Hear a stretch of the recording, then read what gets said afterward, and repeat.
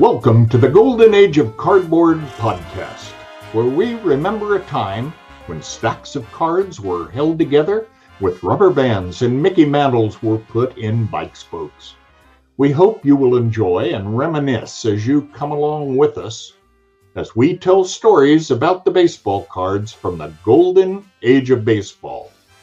We will examine the state of the vintage baseball card market and talk to some of the greatest collectors in the hobby. You won't be hearing us talk about any chrome or shiny cards here. Now, to take you on this retrospective journey, here's your host, direct from the shallow end of the gene pool, my son, Mike Moynihan. Yo and hello everybody. Welcome to another episode of the Golden Age of Cardboard podcast. I am your host, Mike Moynihan, and happy to be here with you guys and for another episode. Again, just past the 1 year mark, and the support that I have garnered from people for this podcast has been unbelievable. Hundreds and hundreds of you listen every week. Hundreds and hundreds more watch on YouTube every week, and I couldn't be more happy with the response that I get, the letters, the private messages on Instagram. All of those are encouraging and inspiring and really keep me going. And so I really appreciate it. This is going to be a first tonight. I'm going to talk about a topic with my guest who is a subject matter expert in it. And it's always good to get smarter people than you, because this is a subject, and why it's a first is that I don't know a whole lot about this topic. Usually I like to talk about things that I kind of can hang with the discussion, and be able to actually add valuable input. Tonight, I will be adding very little valuable input, but I think I've got some good questions that I hope you guys will find compelling and have maybe even thought about yourself. The topic du jour is going to be vintage unopened, and whether it's boxes or packs or rack packs or whatever, there's a lot in the unopened space. And there's a huge niche for that. Niche, both, either.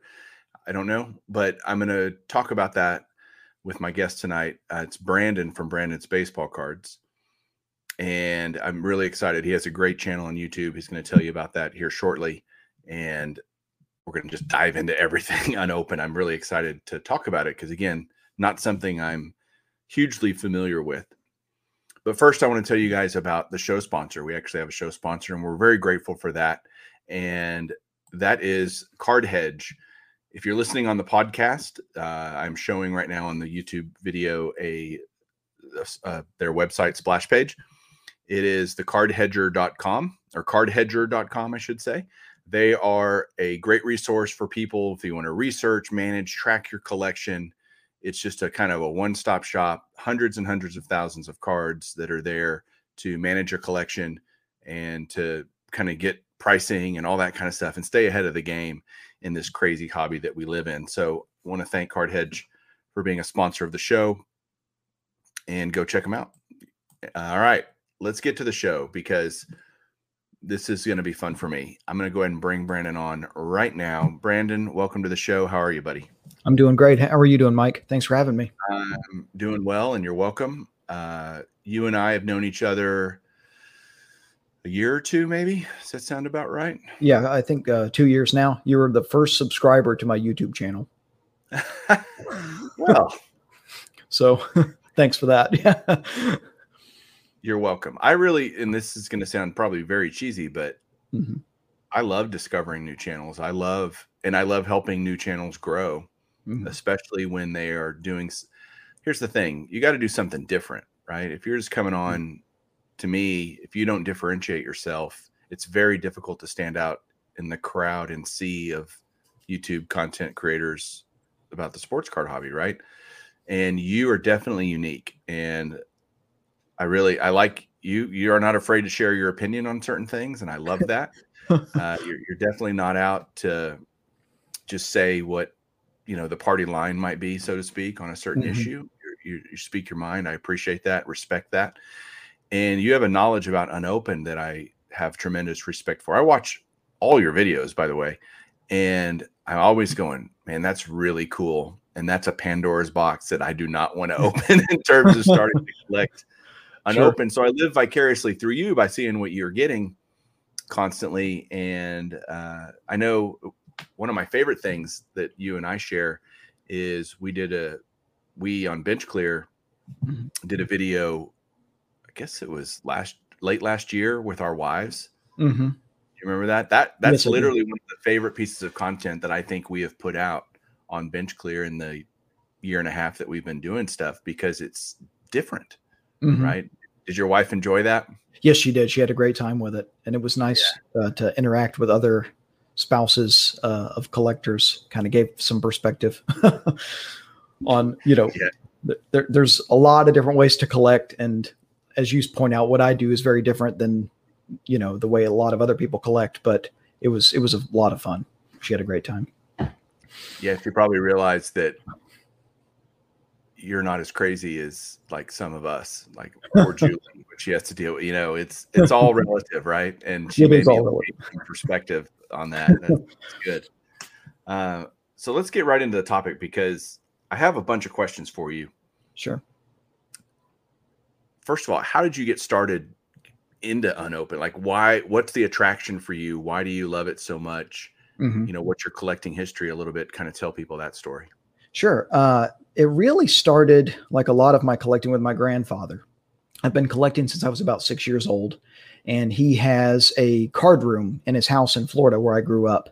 And I would go back there and as a kid and just plunder through cards. And he's really the one that got me started. And he, at the entrance to his card room, he had a whole bunch of vintage wax packs, 1971 Topps football, 1971 O-Pee-Chee baseball, a 1961 Fleer football wax pack, some really, really cool old wax packs. And I always asked him, where did you get these from? And he was just, he'd been collecting long enough. He couldn't really remember. He's like, that was just a trade a long time ago. I don't really know much about those. And I was just intrigued. Why weren't these opened? Why are these still in the original packaging? And the artwork was cool on them. And so, and a few of them over the years, we actually did open up some of them. Now, with the way the market is, it was not the smartest decision, but that's hindsight, I guess, for you. But that's really how I got started. And then, but I didn't really collect unopened until maybe 5 years ago, give or take. I started with wax packs, graded wax packs. So I bought some 79 Topps baseball wax packs, some 81 Topps football wax packs. Basically, any pack that I liked the artwork on it, I bought it. And then, for whatever reason, after maybe a year of doing that, I bought a 54 Bowman football penny pack at the National in 2018. So that was pretty wild, because for me, that was, it's such an old pack that the fact that it's unopened is insane. And then for whatever reason, for the past couple of years, I've just been rack packs. That's my sole focus. I don't do cellos because they're hard to authenticate. If you buy it raw on eBay and it's vintage, there's a chance you're getting screwed, that it's been resealed. It's hard to tell. With rack packs, I feel confident in my knowledge base, and that's why I really focus on now. Okay. Yeah. That's awesome about your grandfather. I think collecting, the gene is certainly handed down from generation to generation. My dad has a collecting gene. I think my grandfather did. I didn't know him. He died when I was really young. But point being, you had that somebody, got you interested, and there was a light, and he encouraged that. He didn't squash that and say, "Oh, don't do this, kid. It's not worth your time." It sounds like he was very encouraging.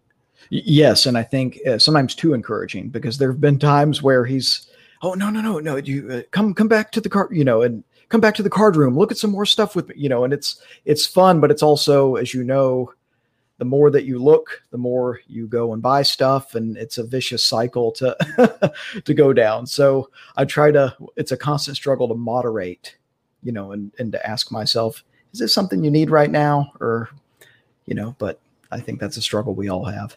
If only we all had unlimited funds. We don't. Yeah, no right? kidding. Yeah. But that's part of the fun, is trying to juggle that and trying to make decisions. it's part of life, right? And Yeah. everything, and cards are no different. You have to go, well, do I want this or that? I can only get one, and that's Yeah. kind of how we all live. I think we have to live that way. So just talking about unopened in general. Okay. Sure.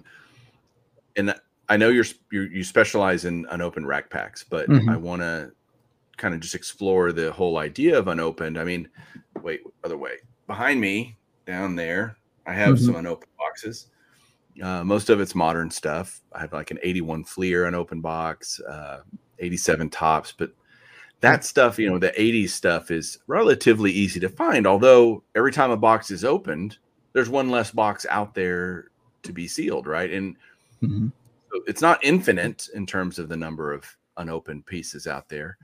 And, I see things like at the National, they opened a 1955 Bowman pack. Do you remember that? That was yes, I do.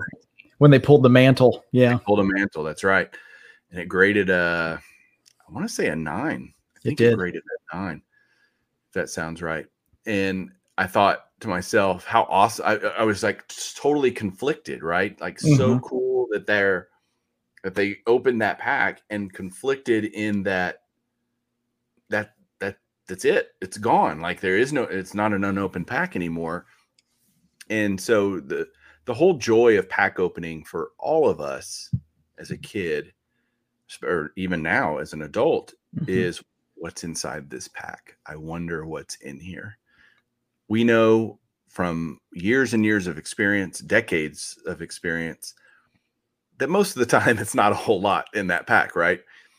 But it's this gambling mentality, but this time could be different. I could hit the lottery on this pack, that makes the idea of an unopened pack just incredibly tempting, right? You're like, sure, wait, this pack is meant to be opened. It's not meant to stay sealed forever. It was made to be opened.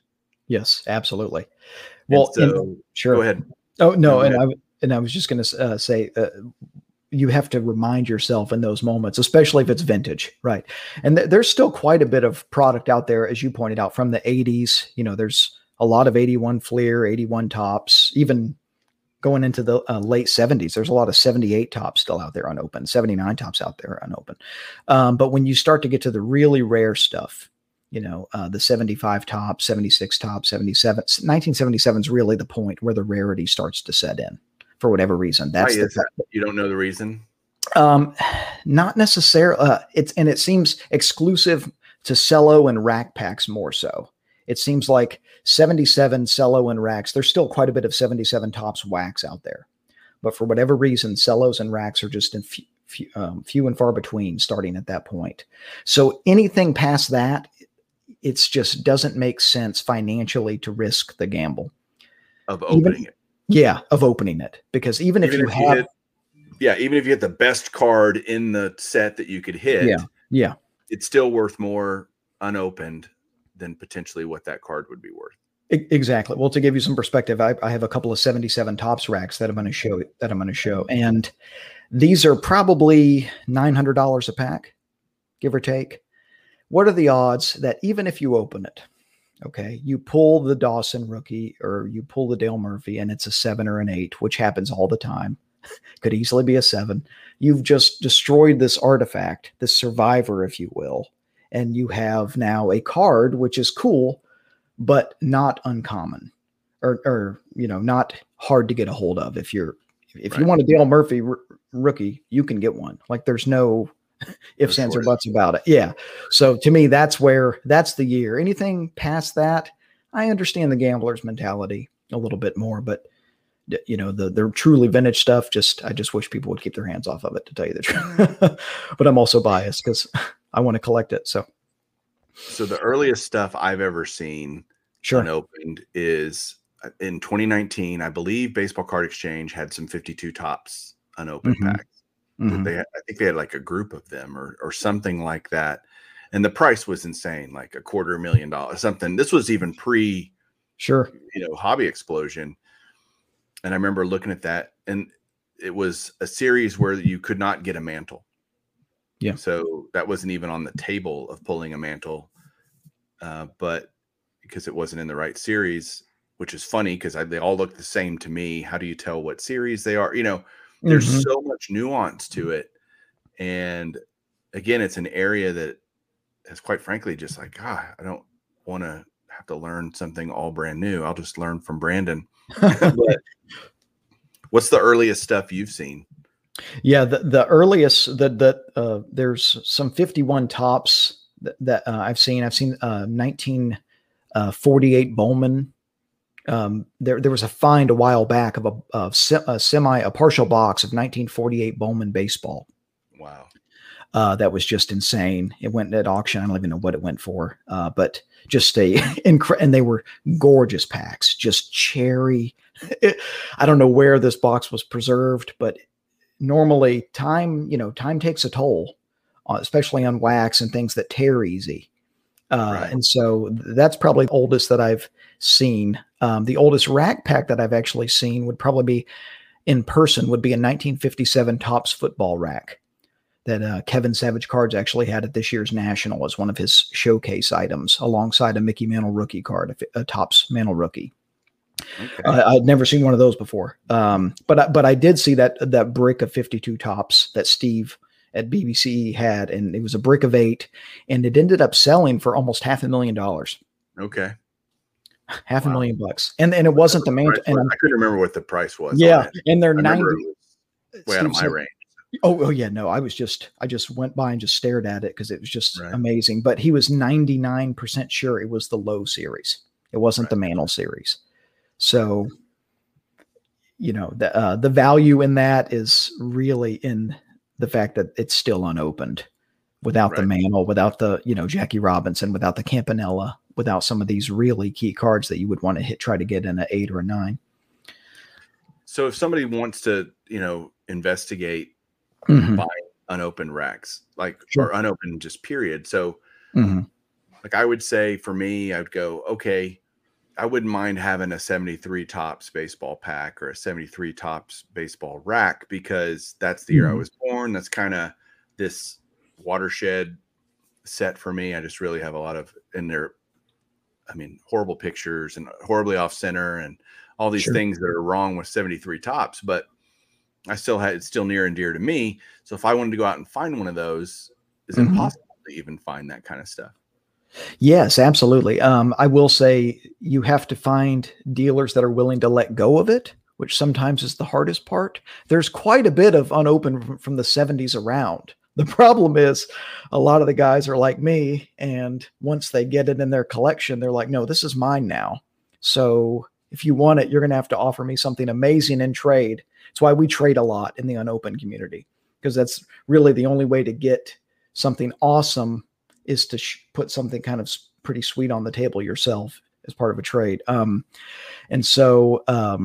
it's out there, but there's nuance to it, because especially with cello packs, there are cello packs that Steve Hart authenticated, that there was one guy in particular who was so good at resealing that he fooled Steve Hart. I forget the exact number, but Steve's the man, and he got a lot of packs past him that the collation we know now is completely wrong on the packs. So, for example, a 75 Topps cello pack cannot have George Brett or Robin Yount on top. It can't. Only on the back. You will see PSA graded versions floating around with Brett on top. People see it and go, "Oh my gosh, a 75 cello with Brett on top. It's got to be real. It's graded by PSA." Steve Hart is acknowledged. He just says, I think the gentleman's first name was Jose. He goes, he beat me. And this happened years and years ago in the early days of grading. So you have to be very, very, very careful. Even if it's in a PSA slab, show caution, ask questions, find people that know about it and say, hey, is this pack look legit? Because you could easily get, you could lose a lot of money because there's a lot of money involved. So let me try to explain, and you can add in whatever I miss.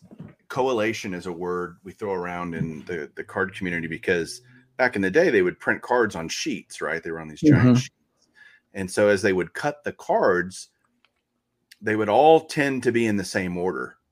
You know, they would go, if you got a pack with somebody on front, you could probably go through and go, well, I know I'm going to have this person, this person, this person, this person, because all the packs were collated together.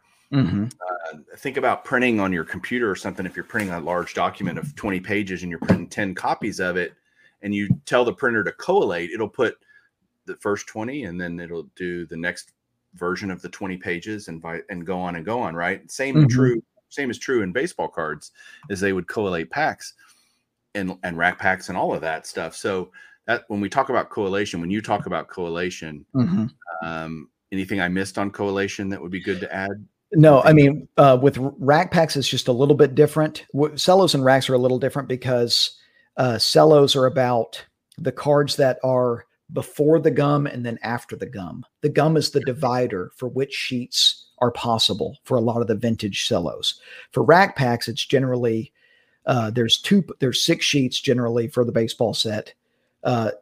There's 2 sheets in the cell closest to the header of the rack that are possible. There's 2 sheets in the middle, and there's 2 sheets at the furthest from the header. And so if you get a rack, one of the things Steve does when he authenticates, he will shift the cards around in the rack and look at the sheets that the cards are in the rack just to see, because if the collation is off, he won't wrap it. If he says, I don't know what's going on here, I'm not saying it's fake, but I've never seen something like this before. So there's more to it than just looking at the seal of a pack. You know, when you're authenticating, there's a lot of knowledge that it takes to do this. Yeah, the depth of it is more than I think people really that aren't in the unopened world might not appreciate how much goes into it. Let's talk about authentication, fakes, reseal. We've kind of danced around this topic a little bit. I want to get right into the middle of it. Sure. The expert on grading unopened is Steve Hart from Baseball Card Exchange, right? Yes. Steve's been doing it for 20 years, I want to guess, something like that, probably. He's an expert in the field. When you want to get a rack pack authenticated, you mail it to them directly to Baseball Card Exchange, and they will wrap it. And wrapping it just means they put their kind of seal of approval. They literally wrap it with cellophane has the Baseball Card Exchange logo on it, and okay, this has been authenticated by Baseball Card Exchange. What does it cost to send an item in to get authenticated? And is it different for racks versus boxes versus other things? Yes. Generally, he will charge 8% of the declared value of the box. And they have a price guide on their website for here's how much this box would cost to authenticate. Racks are generally $8 a piece to get wrapped. He puts them in a rack pack top loader that was designed. I don't know how long they've been around, but it's pretty cool. It's just a big top load you can slide your rack packs into, and then they wrap it. It's $8, or for an extra $2, he can put these black inserts into the top load to make the rack kind of pop against a black backdrop. He creates his own tuxedo for it. Exactly. Yeah. And I used to like the tuxedo look a lot more. Now, actually, I don't as much, because some of the racks that I've been trying to pick up, they're kind of, the cellophane's just different, really, for a lot of the racks in the 70s. And it just doesn't look as good with the tuxedo. Some of the 80s stuff looks amazing with it, but I don't know. I've kind of changed my stance on that, but we're allowed to do that as collectors. We can, absolutely. Yeah. As we age and mature and all these different things. I would think it's like anything else. In fact, maybe even more prevalent, that trying to fake resealing of packs and cellos and things is incredibly common. I mean, I hear about packs even today getting resealed, and put it back on the shelf at Walmart or whatever. So you can only imagine, the higher the value, the more it inspires crooks to do crooked things, right? Yes, absolutely. And sometimes they don't even try to reseal it. They'll sell a pack that is partially opened. I've gotten rack packs in the past in the mail, not advertised as such. You get it, and the last cell is split open. It's popped open. And the seller probably saw it and just decided, you know what? It's still unopened, I think, because I haven't opened it. So it's just blatant sometimes. But it can be tricky too, though, because there are some really, really good con artists out there that, especially with rack packs, if you ask Steve, he'll tell you rack packs are the hardest thing to authenticate.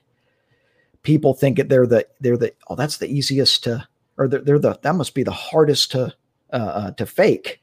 Not really. And you have to, the ones that give themselves away are the ones that don't know about collation, the fraudsters that haven't done the research and that's why when a lot of the videos on my channel, I'm just pointing out fakes that are on eBay, just saying, okay, well, no, given what we know about collation, this is a fake pack. Someone's done something to this. Interesting. Because if you think about, I'm thinking about how a crook would think, which is Mm-hmm. probably not a good road to go down, but I'm going to go down anyway. Sure. A wax pack is sealed and you can't see the cards, Mm-hmm. right? Yep. A rack pack, you can see all three cells and see the top card, see the bottom card. If you know the correlation, in theory, you would know what other cards are in that cell, right? Yeah. Yeah. For the most of the time. Yeah. If you have a certain year, 79 tops, for example, and you won an Ozzie Smith, and you do the right homework, in Mm-hmm. theory, you could find what rack pack you have a really good shot of hitting an Ozzie Smith in, right? So, most of the time. But what's tricky about it, and this is where the breaking companies are so deceitful, right? They'll sell spots in a break, right? They'll sell, to stick with the 1979 tops example, they'll sell the entire rack pack. Okay. Everybody gets a card. Ozzie Smith in a legitimate 79 can only appear in the header cell of 79 tops. And so they're opening the packs going, oh, let's see if this cell has a Smith. Let's find the Smith. It's not going to happen. It's not going to happen. It's like opening a single wax pack where you actually have a chance of getting the Smith. So Right. there's not a greater chance when you open a rack pack if the collation's correct. Right. And some years have collation issues where any card can appear in any cell at any time. 83 tops being one of the most notable. But most of the time, tops put cards in only from specific sheets in specific cells. So anyone that's opening a 79 tops pack looking for Smith, header cell's the only place you're going to find him. But is it true? And again, I'm trying to learn Sure. here. Sure. Is it true if you look at that header cell in a 79 tops pack and Eddie Mhm. Murray, if Eddie Murray is the guy that always leads, which card always leads to an Ozzie Smith, Sure. if you see this card on the top, highly likely that 3 cards down, you're going to find an Ozzie Smith rookie. Absolutely. Yep. Is that And true? Yes, that is true. And there are indicators for 75s. They're for Yount and Brett. I don't know them off the top of my head, but some of the guys that I've learned from would certainly know that it's not positive. It's not a sure thing because they could switch the sheet or something could happen, but there's a very high likelihood given what we know about collation. That is fascinating to me that if someone wanted to figure that out back in the day, right? But back then you wouldn't have done that back in the day. I'm talking about in 75 or 76. I guess if you open enough of them, you would figure that out. Like, oh, this is going to be this group of players, So when you get it wrapped, it's $8. Mm-hmm. Does that include the authentication of the pack too? Yep. From Baseball Card Exchange? Yep. Okay. Yeah. And it's really a bargain because the top loaders, the top loaders themselves are around $5 a piece. So you're paying Steve $3 for his opinion on a pack. And what I really appreciate about him and his business model, and anybody that knows him just beams about him because he's just a fantastic businessman and he's so good at what he does. But if he's 99.9% sure it's legit, he doesn't wrap it. He has got to be sure or not.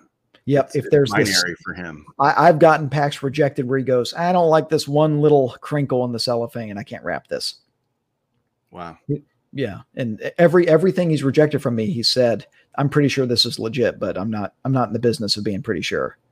So that's a great business model. Do you still pay the $8, by the way? If you well, They say on the website that if a pack is deemed to be not good, that you still owe money for the services rendered. He has never once charged me for a pack that he hasn't authenticated. And you see it over and over in the group, in the Facebook groups that I'm in. There's unopened groups on Facebook, if you can believe it. A lot of crazy guys like me that are just showing pictures of wax boxes and cello packs and things. But he usually will just say, don't worry about it.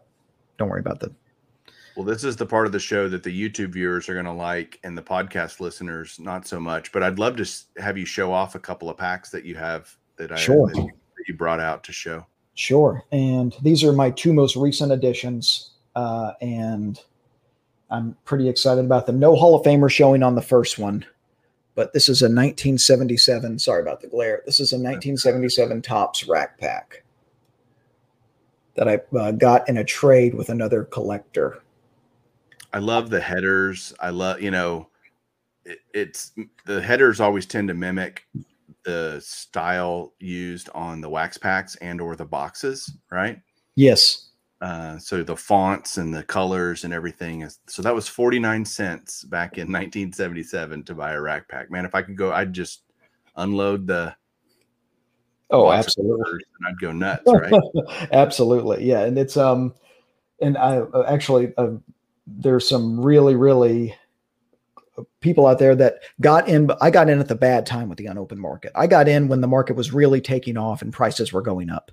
A lot of my friends and people that I know in the community that have been doing it a long time that got in when the market was much softer, if you will, they have more impressive collections than I do because they just were able to accumulate a lot more. So I'm in the, I'm literally down. That's true in the card world too, for sure. Like guys that got in early, that's true kind of in anything, right? I wish I would have bought Google stock, Oh, sure. 15 years ago. That's true probably of any market. But what else you got there? There is Lefty on top. So you got another 77 Topps pack. I'm trying to be descriptive. Oh, sure. Of course. Yeah. And he's got a beautiful Steve Carlton there. Does it change? I want to talk about values of rack packs or any pack really. Sure. But let's talk rack packs because you can see the cards and you can see the condition of the cards. You can see the centering of the cards. Does all of that affect the value of that rack pack? Definitely the player showing can have a very serious impact on the value. The condition of the cards does matter. The condition of the header matters.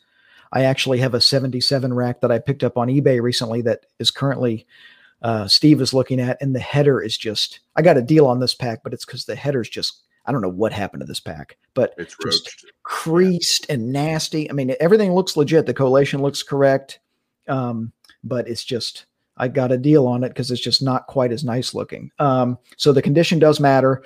There could be a major premium if it's a major star showing, right? So for example, these are both probably, I'd say the one with all commons is probably around $800. The one with Steve Carlton is probably $900, give or take, if I had to estimate. That's so fascinating because that's a $2 card. Yep. But it affects the value $100, let's say, right? It does. Like that. Why? I just wonder. It's desirability. It's the presentation of the pack. And it gets even crazier with some players, like for instance, a 77 rack with Nolan Ryan on top, right? We're probably talking $1,500 to $2,000. Wow. Just to have a guy that, again, to have Nolan Ryan on $5 card to have the right guy on the pack. Yep. And the market is fickle like that. Some players really get a lot of love. Relief pitchers don't really get a lot of love. You can pick up a lot of cheap, Eckersley, Gaylord Perry, Bruce Sutter. Yeah. The Bruce Sutter market. I don't think I've ever met a Bruce Sutter unopened collector actually, but not to pick on him, but then there are some players like Ryan's one, Ripken is one, that were Ozzie Smith market's pretty strong. There's some players that just people go crazy when the card's showing. Interesting. So there are literally people out there that collect unopened of a certain player. Like I only want racks with Nolan Ryan on the top or whatever. Yes. There are Ryan collectors. There's Ripken collectors. There's some people try to focus just on specific eras, so for example, I'm really trying to focus on 1977 and earlier, just because that's where the rarity sets in. Like I said, some people just like 1 year. I know several people that are really focused on 1978 tops, cello and rack packs. And that's one of the only things they do. They just 78, 78, 78. If there's one for sale, odds are they're bidding on it. So there's different ways that people do it. Are there unopened rack pack boxes out there? Like, can you find a complete box of rack packs, for example, from those 70s years? Yes. I mean, but again, there are collectors that have them they'll be, I don't want to say they'll be buried with them, but it would take an act of God to get it out of their hands. I know one gentleman in particular, he has two almost full 1975 tops rack pack boxes. And those just don't see the light of day very often, is your point. Yeah, no, they don't. Because when they come up for sale, it is a single pack at a time. Usually, sometimes someone will put a big lot. I think there's actually a lot on eBay right now of like 17 BBCE wrapped 75 racks. I don't know why the sellers put them all together. You'd probably do better. It's much more cost prohibitive in a large lot like that. So people like me, I can afford one rack at a time. I may purchase 5 a year at this rate just because the market is so crazy. That is unbelievable. I was thinking about what else determines value. You've talked about players. You've talked about the condition of the pack, whether it's a rack pack or, if the cello is, I remember cello packs as a kid, especially like I bought a ton of 84 Fleer cellos for some weird reason when I was a kid. And the plastic, the cellophane, whatever it is incredibly fragile. Like, to imagine that, a corner doesn't get pulled up and ripped or part of it getting whatever is fascinating. And then I have a bunch of rack packs here. I've got cool. a bunch of 88 Fleer. Let's see how close they are. Oh, they're right here.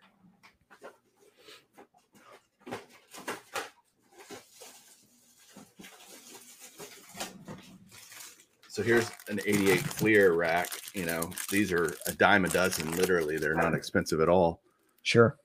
But they're actually packs of packs. So you've got 3 wax packs in a rack pack.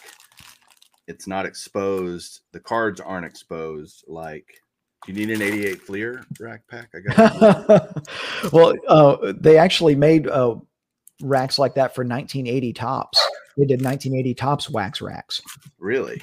Yes, they did. And they also distributed wax packs in trays. They put them in this little cardboard tray in sets of 3. They did this for 78, 77, 79. I don't know how far back it goes. I've seen a few 75 wax trays. It's just 3 wax packs and it's wrapped in cellophane and has the Tops logo and a price on top.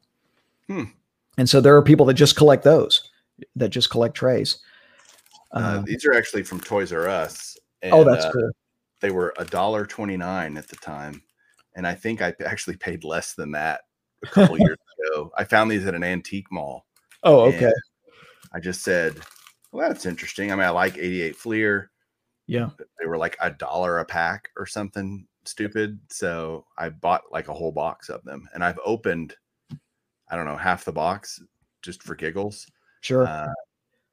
Because at $1 a pack, you can't find anything for $1 a pack nowadays, right? So no. And and the joy you get out of opening it, the qualitative pleasure of it, and that's where it's hard to quantify some of it, because I know one of my closest friends in the unopened community, he occasionally will rip his stuff.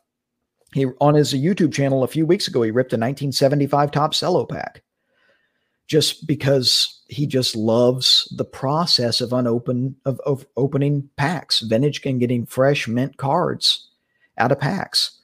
It's not something I would have done, but he had a great time with it and he did it. And, if you enjoy it, so that's where there's more to this than just value, and a similar sentiment to what you have expressed many times on your channel on the Baseball Collector channel is that I actually prefer down markets.